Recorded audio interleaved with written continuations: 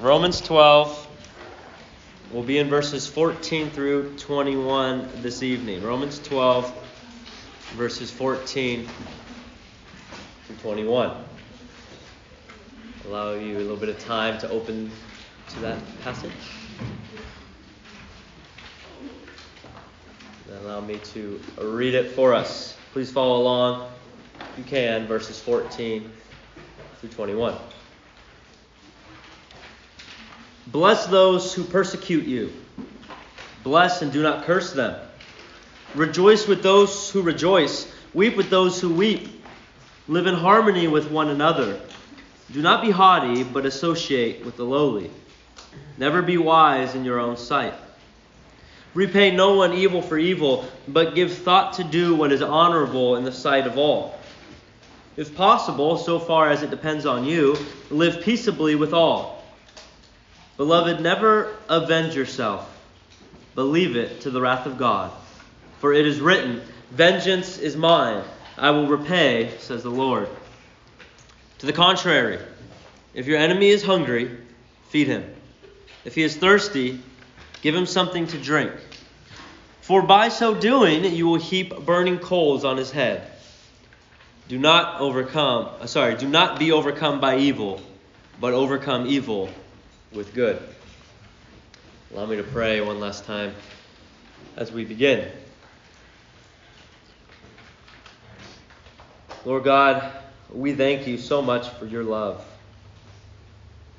God, we thank you for how vast it is, how gracious it is, how unchanging it is. We thank you even while we were your enemies, you loved us. Lord, I pray that you would show us your love tonight, that you would stir in us a love for others, even for those who persecute us, even for our enemies. Lord, I ask that your Holy Spirit would work through us tonight. God, that you would protect my words, that I would speak your truth. Lord, I pray that I would not be a distraction or hindrance to your word and your truth. But God, that you, by your grace, would work mightily in our hearts tonight. We pray in Christ's name. Amen. A few years ago, I was helping run a garage sale. You guys ever do garage sale? Is Rue here, by the way? Is she? Okay. Yes. Yeah, there you go, Rue. And I was... how many of you guys know the Simmons? Drew and Rosie Simmons, some of you guys know. They used to live here. In fact, they were living at in an in-law unit at my in-laws' house. It's kind of weird. Anyways, and they're moving to Italy. They moved to Italy, I think a couple years ago. And so they wanted to do a garage sale because they're selling all their stuff. And I live nearby, and they're like, "Hey, would you help us run it?" I was like, "Sure, I'd love to. I love doing things like that." And so at one point, it was around lunchtime. In fact, everyone was in the house eating lunch, and I was like, I'm going to stay out here and just kind of manage things on my own for a bit. And there wasn't a lot of traffic, but then this one elderly lady, somewhere over the pond, her accent sounded like she was from that side of the world. In any case, she was elderly, and she comes up, and she's kind of looking around and stuff. She wasn't interested, and as she's kind of walking back towards her car, she sees a pomegranate tree. Again, this is my in-laws' tree. Right there in the front yard. And she's looking at it, and she calls me over, and she says, Are the pomegranates for sale? And I said, not really, but if you want to buy some, then sure. And she's like, "Yeah, I do. How much would you sell them for?" And I'm like, I don't know. How about I'll give you 5 pomegranates for $3. Look, that's a reasonable price, right? No. No, you have to put it to death. What do you mean? I mean, at least for 5, at least $10. Okay, for 5, at least $10. So I was giving her a good deal, right? Yeah. So I said, "All right, how about 5 pomegranates for $3? And her response was, "Ah!" And she slapped me across the face. And I just stood there, shook. I didn't know what to say. I didn't know what to do. And she goes, "What? Fine, I'm going to Costco." And then she gets in her car and storms off. And I didn't know what to do. So I went inside and I told everyone, guys, I just got slapped in the face by an elderly woman. Now, I don't typically view myself as someone who makes enemies often. But that day, I became an enemy to that little old lady because I was trying to sell her 5 pomegranates for $3. Now, maybe, hopefully you guys haven't experienced something like that in your life. I hope not. But maybe you have enemies in your life. Maybe you don't. The enemies you may have in your life, they're not, don't think of like, well, I don't have any like Marvel villains in my life, so I have no enemies. That's not what I'm talking about. Maybe there are people in your life who hate you or strongly dislike you, or maybe people in your life that you hate or strongly dislike. Maybe there are people in your life who persecute you.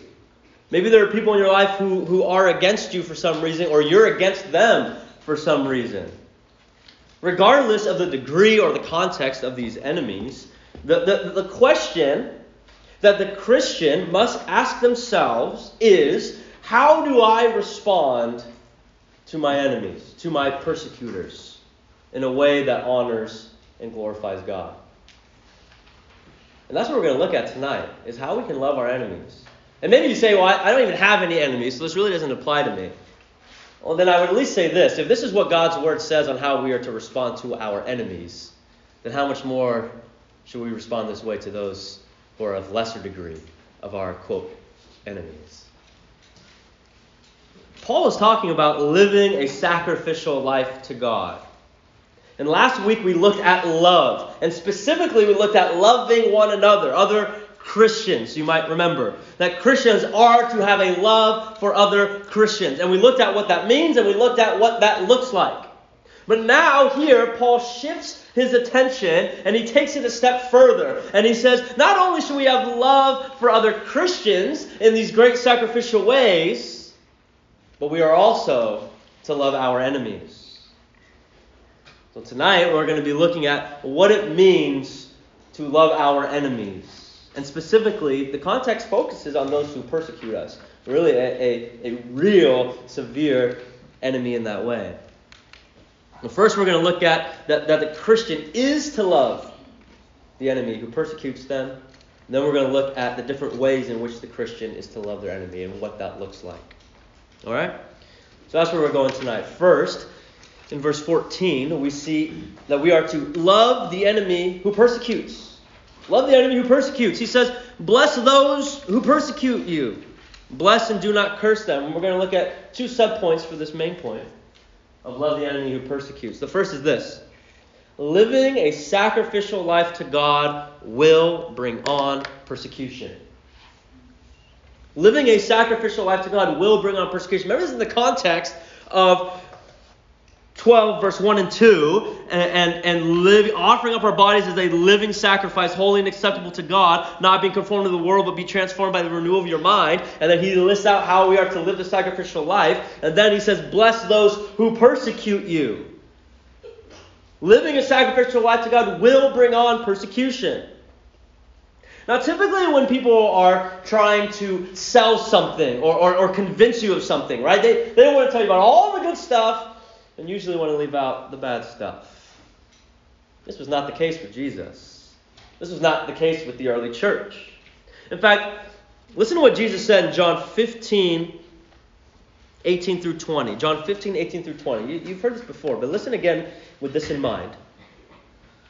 Jesus says, if the world hates you, know that it has hated me before it hated you.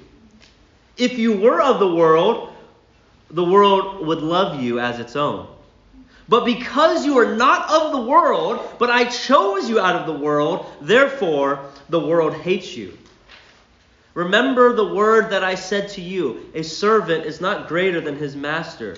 If they persecuted me, they will also persecute you. I mean, he says it pretty clearly. There's no fine print. There's no bait and switch. If you are going to be a follower of Jesus, the world will hate you. You will receive persecution. Are there blessings? Are there joys to following Jesus? Of course there are. Immense joys and blessings, immeasurable, eternal. But there's also hardship and sacrifice and discipline.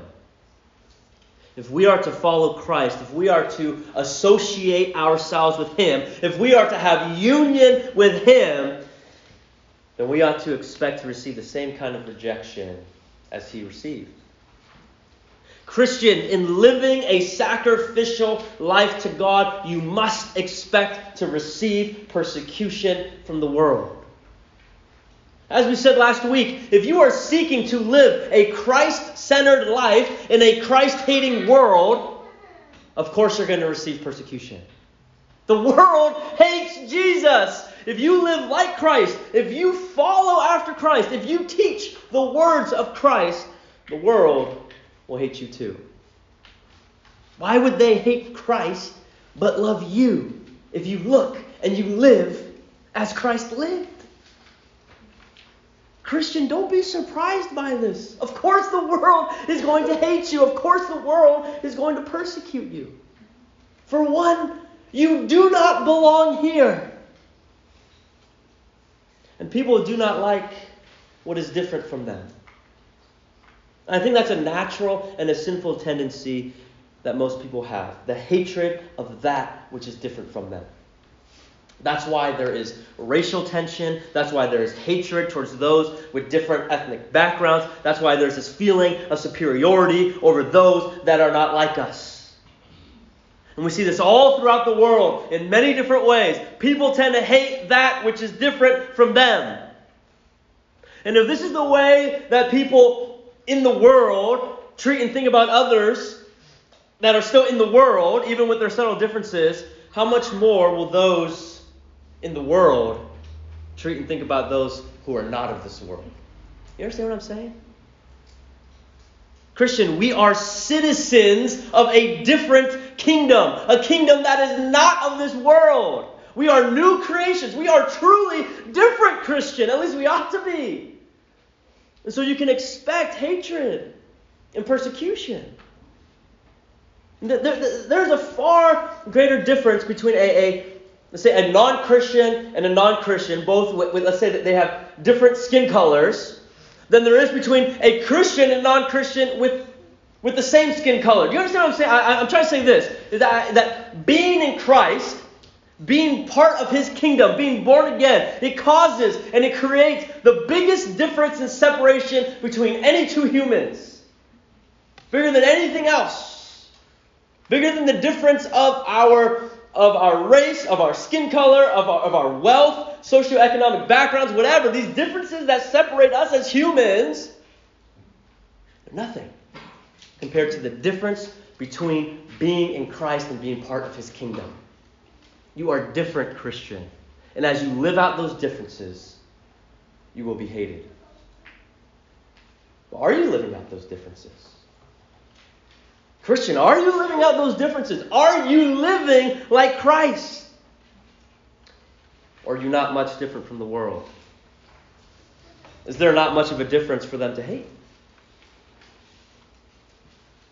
And secondly, why is the world going to hate you? Because, Christian, you are identified in Christ.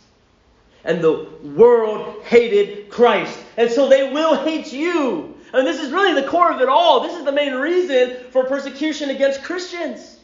The world hates God. And if given the chance, they would kill God. In fact, they did. God in the flesh. They crucified Him. They hated Him so much that the only thing they could figure was to unjustly condemn Him as a criminal and to have Him brutally murdered by the hands of sinful man. That's where their hatred drove them. And they would do it again if they could. But they can't. And since they can't, they instead will lay hands against His people. And this happens in various ways and it happens in various forms, but indeed it does happen. You have to understand, Christian, the world does not hate you because of you. You are nothing in yourself. But they hate you because you are in Christ. and they hate Christ. And as you live for Christ, and as you live like Christ, the world will hate you more and more. Christian, are you living in such a way that shows your identity in Christ? Are you living a sacrificial life unto God? A life that is different, a life that would bring on persecution? Or are you blending into the world, avoiding any kind of conflict, any kind of reason for the world to have a problem with you? Now, I think it might look a little different here where we are, I will say, than most parts of the world. And that could be a good thing, and at times could be a bad thing. But I think we specifically here in the United States of America, we experience the persecution for our faith in a far less degree than anywhere else in the world. And we're blessed because of this. We are.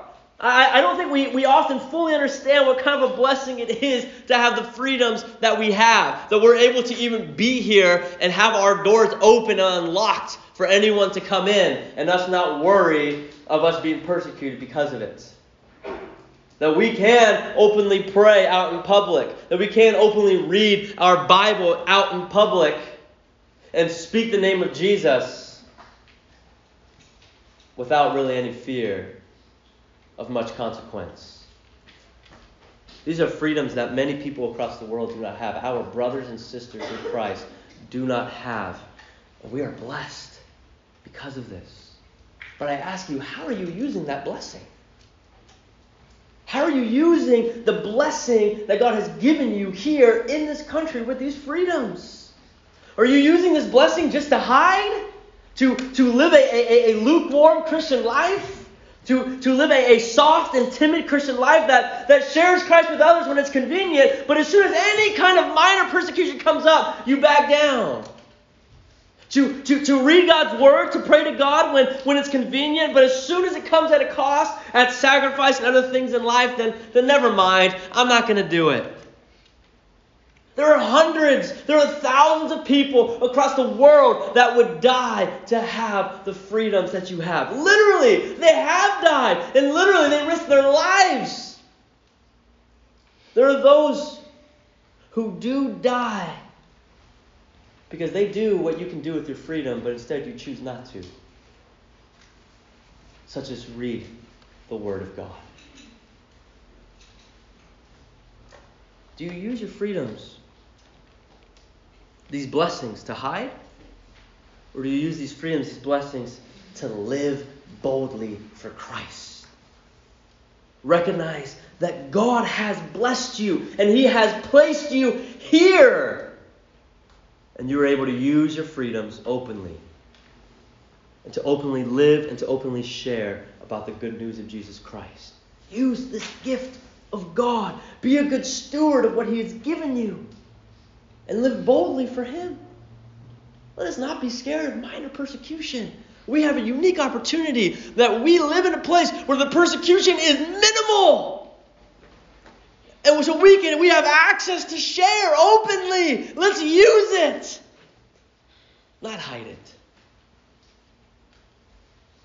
Christian, are you living your life in such a way that would bring persecution into your life? If not, then I challenge you to start living more like Christ and to start living more for Christ. Next, although we're still in verse 14, as we see, love the enemy who persecutes, we see that the Christian is to respond to persecution with blessing, not curses. Right there in verse 14. Bless those who persecute you, bless and do not curse them.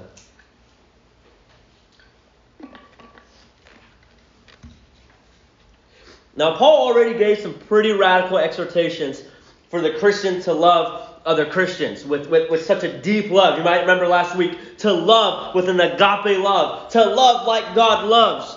And as radical as it may be, I think for most people, we feel like we can get behind that, or at least see the logical reasoning behind it, that of what he's saying, to love other Christians. That we're to love other Christians in the same way that God loves. Like, of course, we are family of God. Like, even though it may be difficult, and it is a challenge, and in some ways may seem radical, I think at the end of the day, most of us can get behind it and say, all right, I understand why we should love other Christians. But here Paul takes it a step further. He raises the stakes. He says we are to love our enemies, those who persecute us.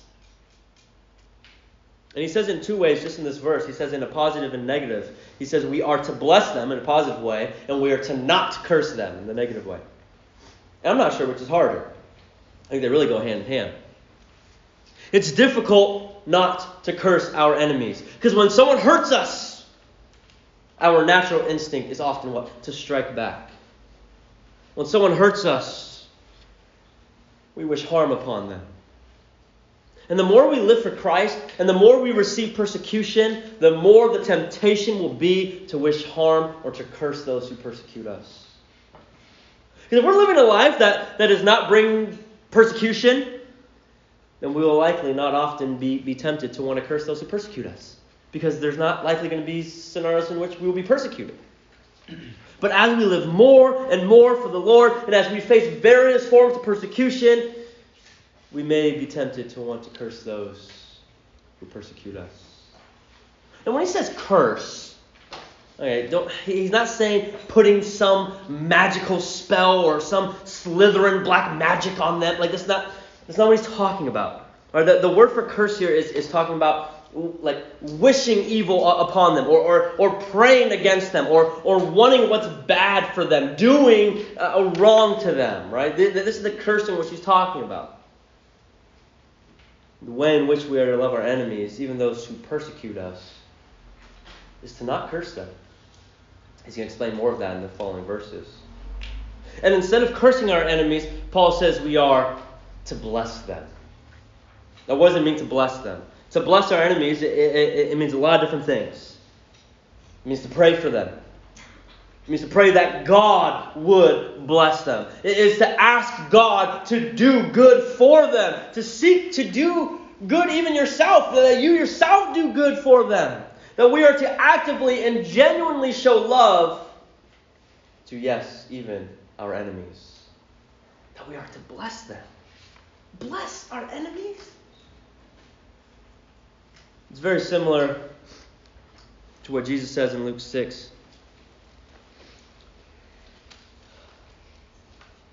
Sorry, let me turn there. Luke 6, 27 and 28. Jesus says, "But I say to you who hear, love your enemies. Do good to those who hate you. Bless those who curse you. Pray for those who abuse you." That's a tall order. That's one of those things where people say, that's a lot easier said than done. Love those who hate me? Bless those who curse me? What am I supposed to be, a doormat? I just let people walk all over me? No, what you're meant to be is a follower of Christ. What you're meant to be is obedient to Christ. What you're meant to be is an example and a light of Christ.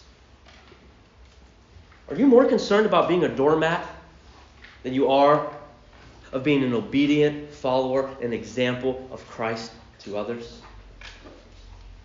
Christian, we are to love our enemies. We are to bless them and not curse them.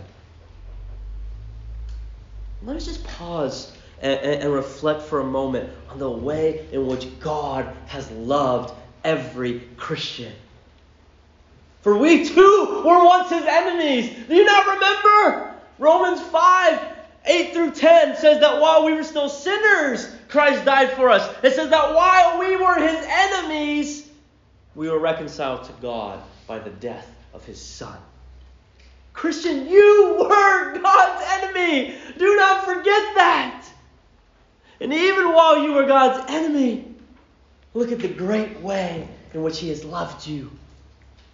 You did not make yourself this lovable, righteous, Christian-like person that God just, I just can't resist. Look at Joe. Let me love him. That's not what happened. Sorry, Joe. No, you were a wretched sinner, drenched in your sin, rebellious against God, cursing God in your heart, wanting nothing to do with him. And it is in that state in which God dragged you to himself, it says in John 6:44. He dragged you to himself out of the kingdom of darkness into his marvelous light, 1 Peter 2:9. And he sacrificed his son for you. And he chose to love you even when you did not love him, 1 John 4:10. You were his enemy. And yet he loved you. Are you so much greater than God? That God's so weak that God would love you, an enemy. He would love you in such a great way. But no, not you. You cannot love your enemy. Who do we think we are? Christian, we are to respond to our enemies. We are to respond to persecution with blessings, not curses. So we've seen that we are to love the enemy who persecutes. Now we see that we're to love the enemy in these ways. And he lists these ways in verse 15 through 21. And in these next 7 verses, Paul lists several practical ways in which we can love our enemies. This is where we'll spend the remaining of our time. First, we'll see that we are to love your enemy like you would another believer. Love your enemy like you would another believer.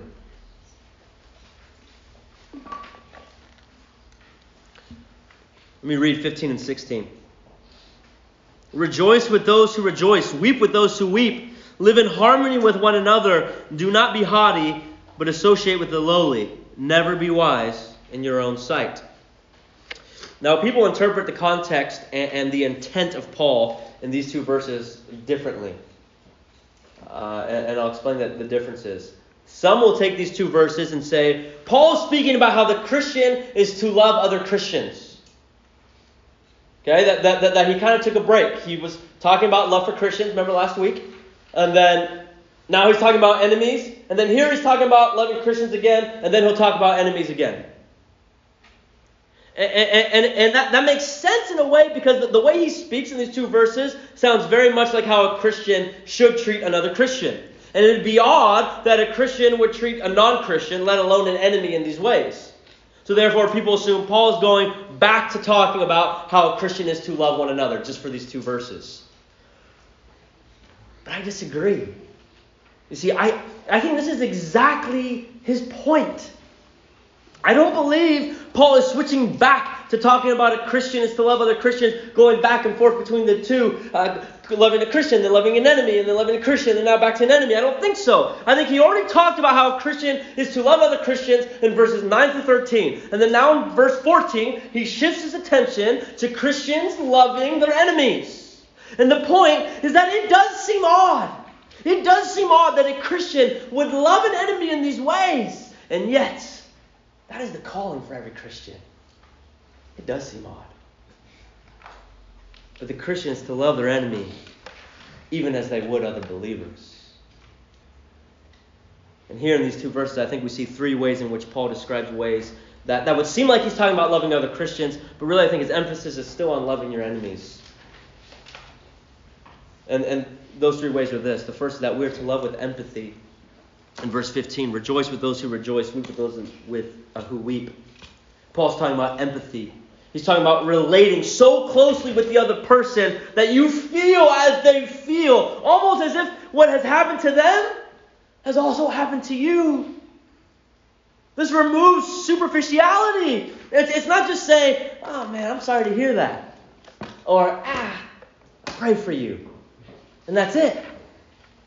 But it is a genuine concern. It is feeling and relating to what they feel. That in their highs and in their lows, you are experiencing it with them.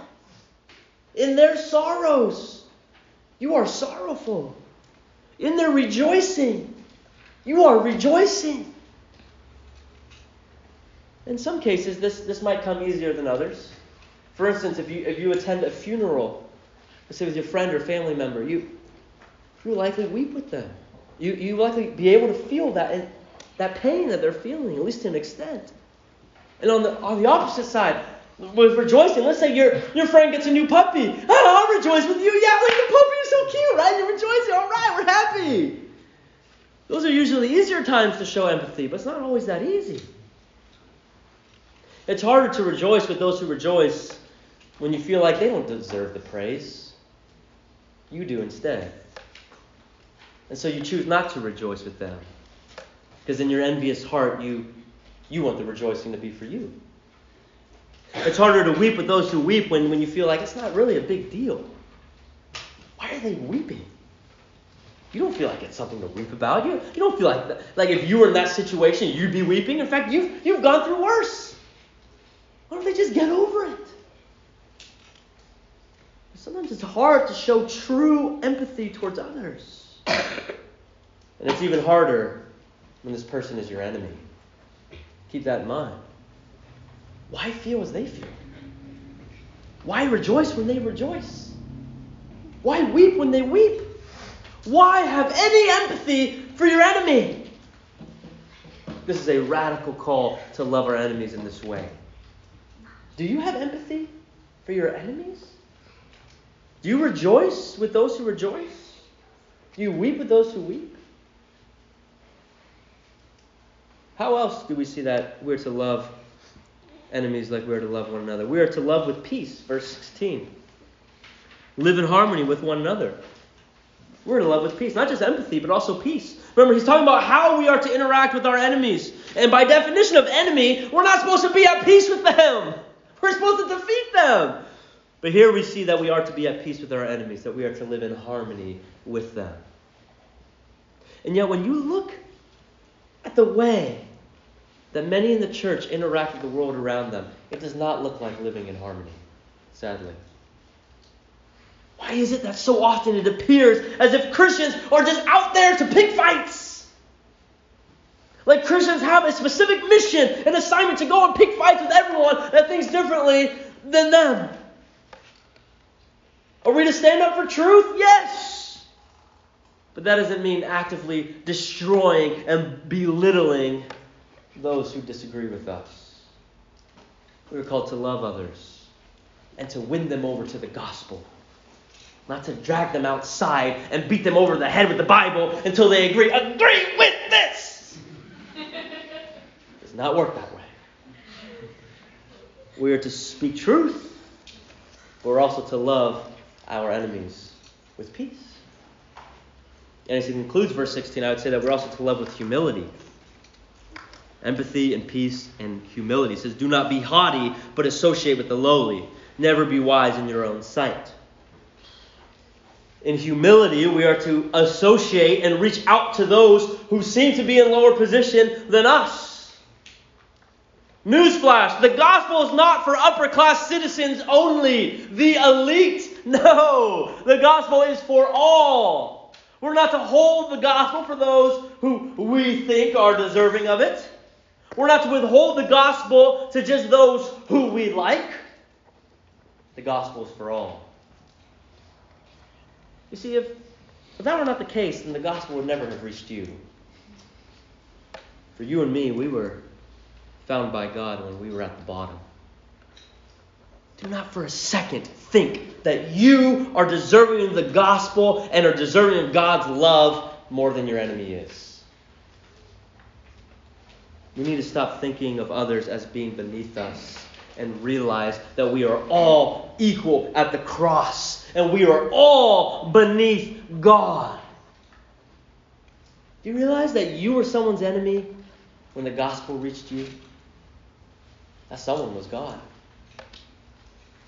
And yet he reached to you and he pulled you out of slavery to your sin and he saved you. The gospel is for your enemy as well. In humility, realize that you are just as undeserving of God's love as your enemy is. Bring the gospel to the lowly. Bring the gospel to the foolish. Bring the gospel to your enemy. Next, in verse 17, we see love your enemy by doing what is right. Love your enemy by doing what is right. Verse 17 says, repay no one evil for evil, but give thought to do what is honorable in the sight of all. What Paul's getting at is living in such a way that leads the way in doing what is right. Okay? You are living in a way that leads the way into doing what's right. Leon Morris, I like how he put it. He put it this way. He says that Paul is, quote, calling on them to live out the implications of the gospel. Their lives are to be lived on such a high plane that even the heathen will recognize the fact. They will always be living in the sight of non-Christians, and the way they live should be such as to commend the essential Christian message. End quote. The point is this. It is a loving thing to do to live as Christ, to be a light in the dark world, and to show them the difference that Christ makes in your life. Do not be afraid. Do not be ashamed to live differently, to live in a way contrary to the way the world thinks, and instead to live in a way that is doing what is right. Do not be afraid of that. We live in a very sinful and perverted world. And despite its obvious stench of sin, we are still tempted to live and to respond as the world would live and respond. When there are enemies, when there are persecutors, we are not to respond in the way of the world. But instead, we are to do what is right. We are to respond in a way that is consistent with the gospel, not consistent with the sinful world. Are you shining the light of Christ? Are you living in a way that leads the way of others to follow you as you follow Christ? The non-Christian world is watching. Will you conform to their way of living? Or will you live as a beacon of light, as an example of Christ in their lives? Next, what we see, a little bit of a bigger chunk, we'll spend a little time here. Verses 18 through 20. Love your enemy by being a peacemaker. Love your enemy by being a peacemaker. Allow me to read verses 18 through 20. It says, if possible, so far as it depends on you, live peaceably with all. Beloved, never avenge yourselves, but leave it to the wrath of God. For it is written, vengeance is mine, I will repay, says the Lord. To the contrary, if your enemy is hungry, feed him. If he is thirsty, give him something to drink. For by doing so, you will heap burning coals on his head. These are some startling verses. And they're really significant. Especially in the sense that it's the first time in this letter that Paul has spoken about horizontal peace. He spoke about vertical peace in Romans 5:1. You remember? Incredible verse. Romans 5:1 says, therefore, since we have been justified by faith, we have peace with God through our Lord Jesus Christ. What incredible truth that because of the incredible finished work of Jesus Christ and our faith in Him, we now have peace. We have vertical peace with God. Remember, Christian, we were His enemies, but now, because of Christ, we have peace with God. That is the vertical peace that Paul has already spoken about. But now we see that we are to have peace, not just with God, but with humans as well, horizontal peace. And in this case, horizontal peace even with our enemies. There are three aspects I want to look at regarding this peace with our enemies. The first is this. If possible, he says. If possible. There's a sense of realism here, not absoluteness. It is not always possible to be completely at peace with someone. And let me explain two situations to prove that point. It's not always possible to be completely at peace with someone.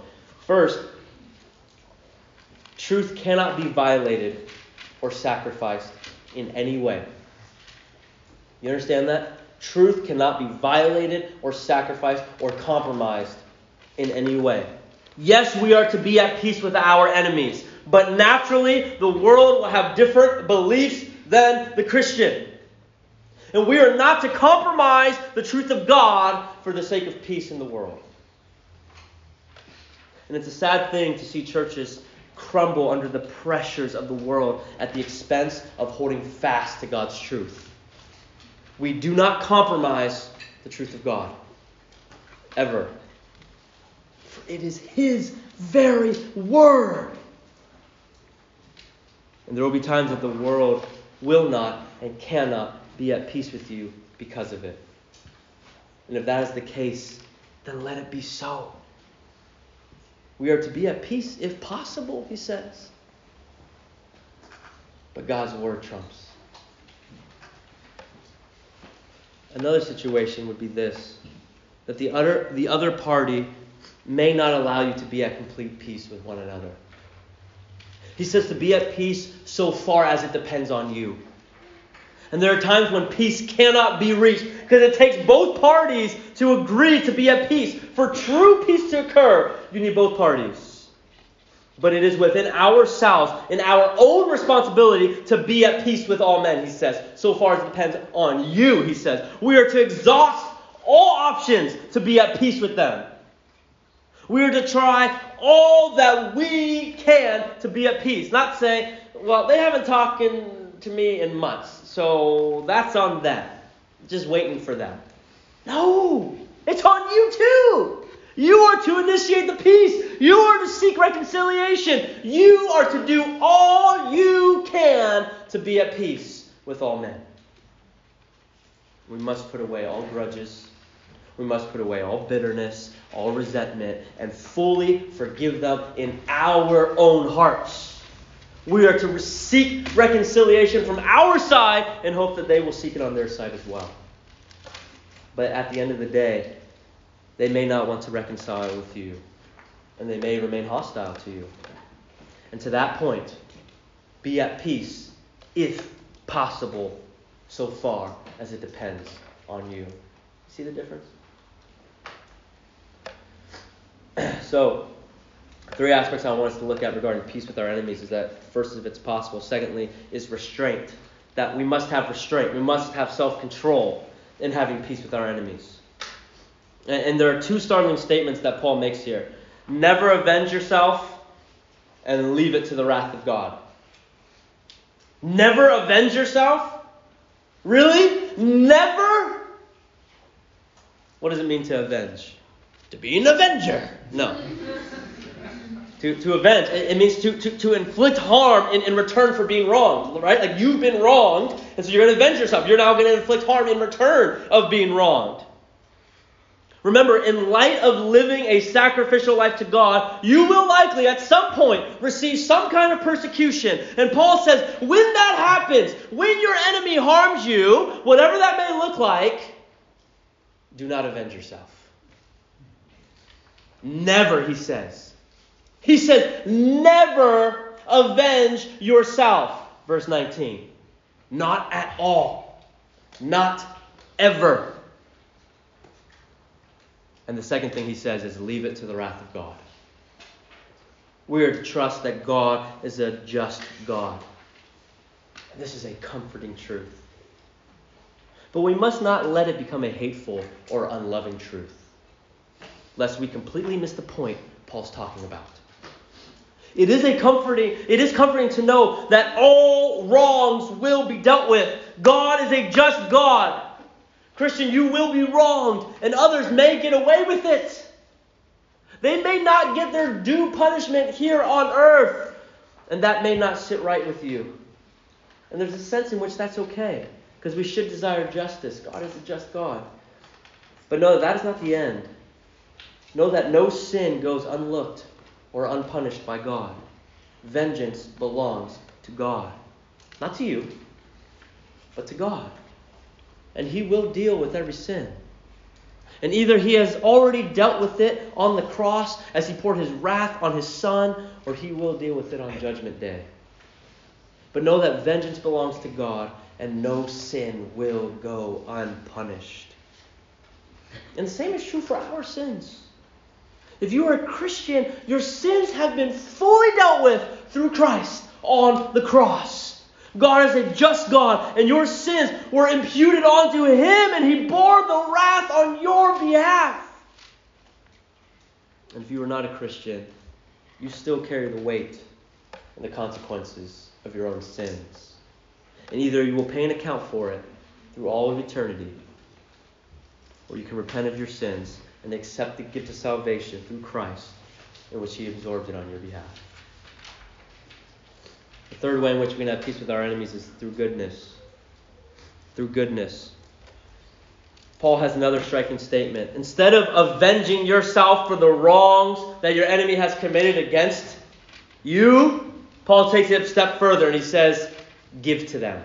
He says, don't avenge them. Instead, give to them. And they're like, well, what are you talking about, Paul? Come on. Look what he says. To the contrary, verse 20. If your enemy is hungry, feed him. If he's thirsty, give him something to drink. What? It's actually similar to what Jesus says in Luke 6. Luke 6, let me read verse 29. We were in Luke 6 earlier. It's a great passage here.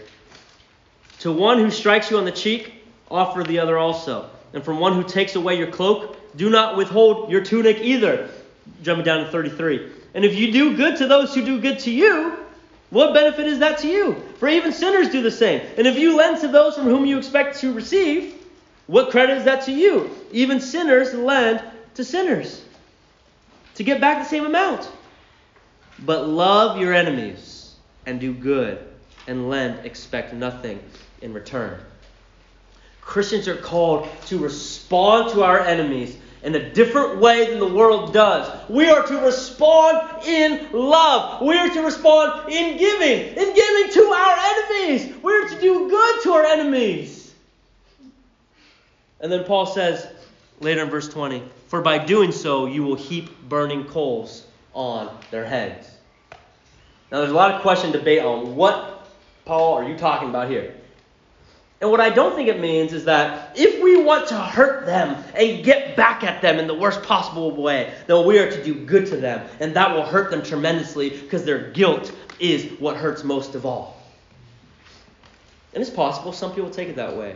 It's possible, but I don't think so. I think that is missing the point of the context of love and the context of not avenging yourself.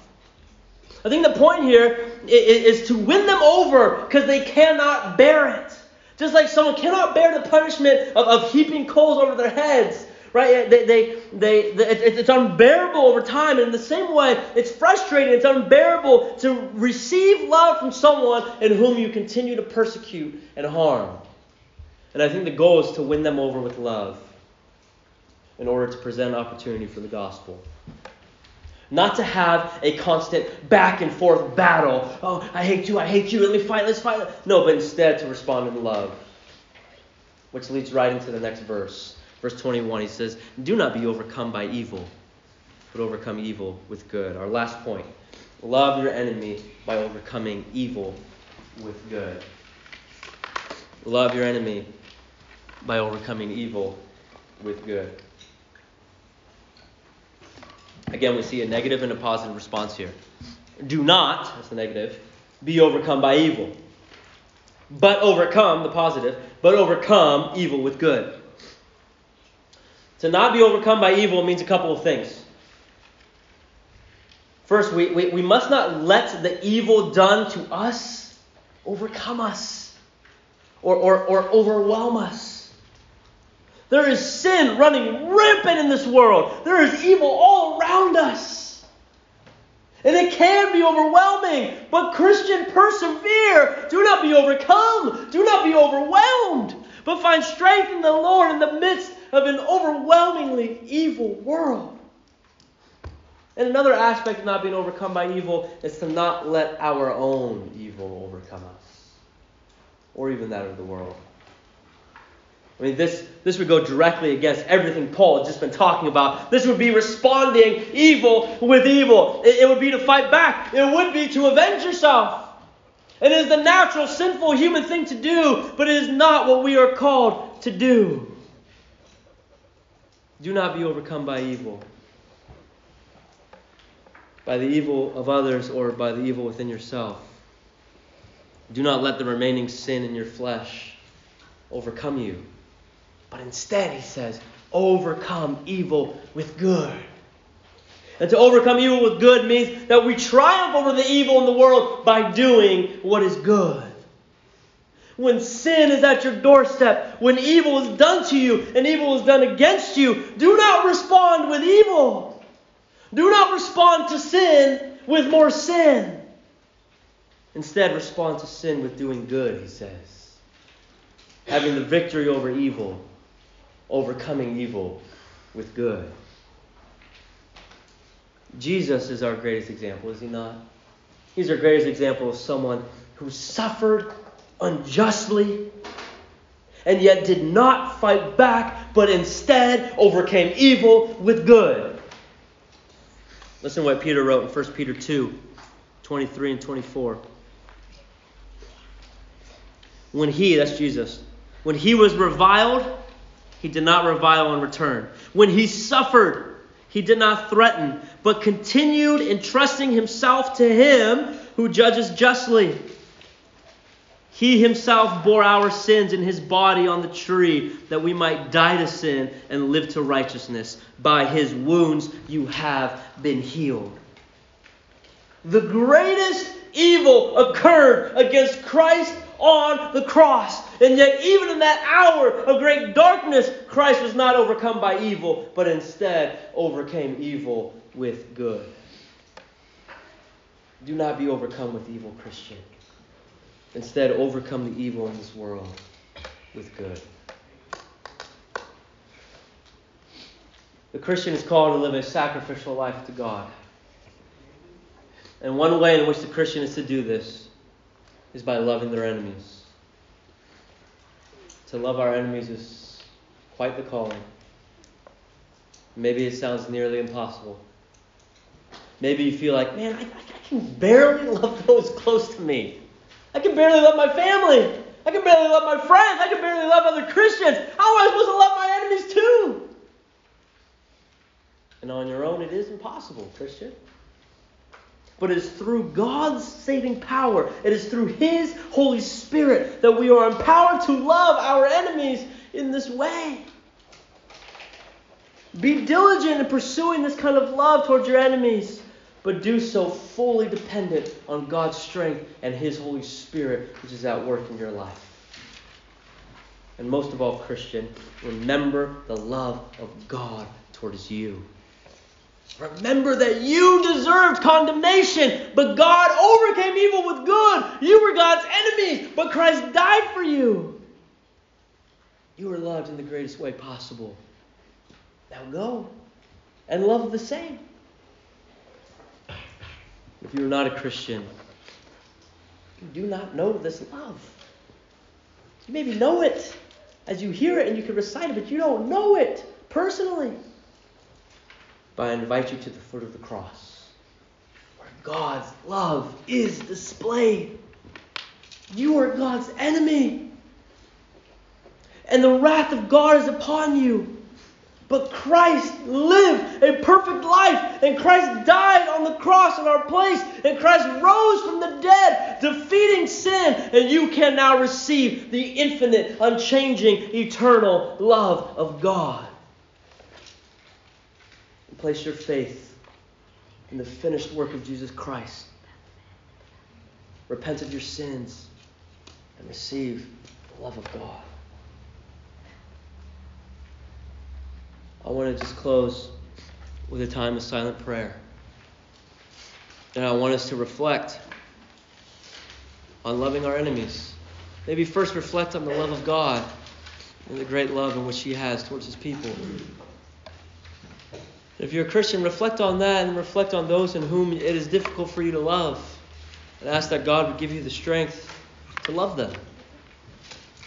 And if you're not a Christian, maybe use this time to reflect on the love of God and the gift of salvation He offers through faith in Jesus Christ.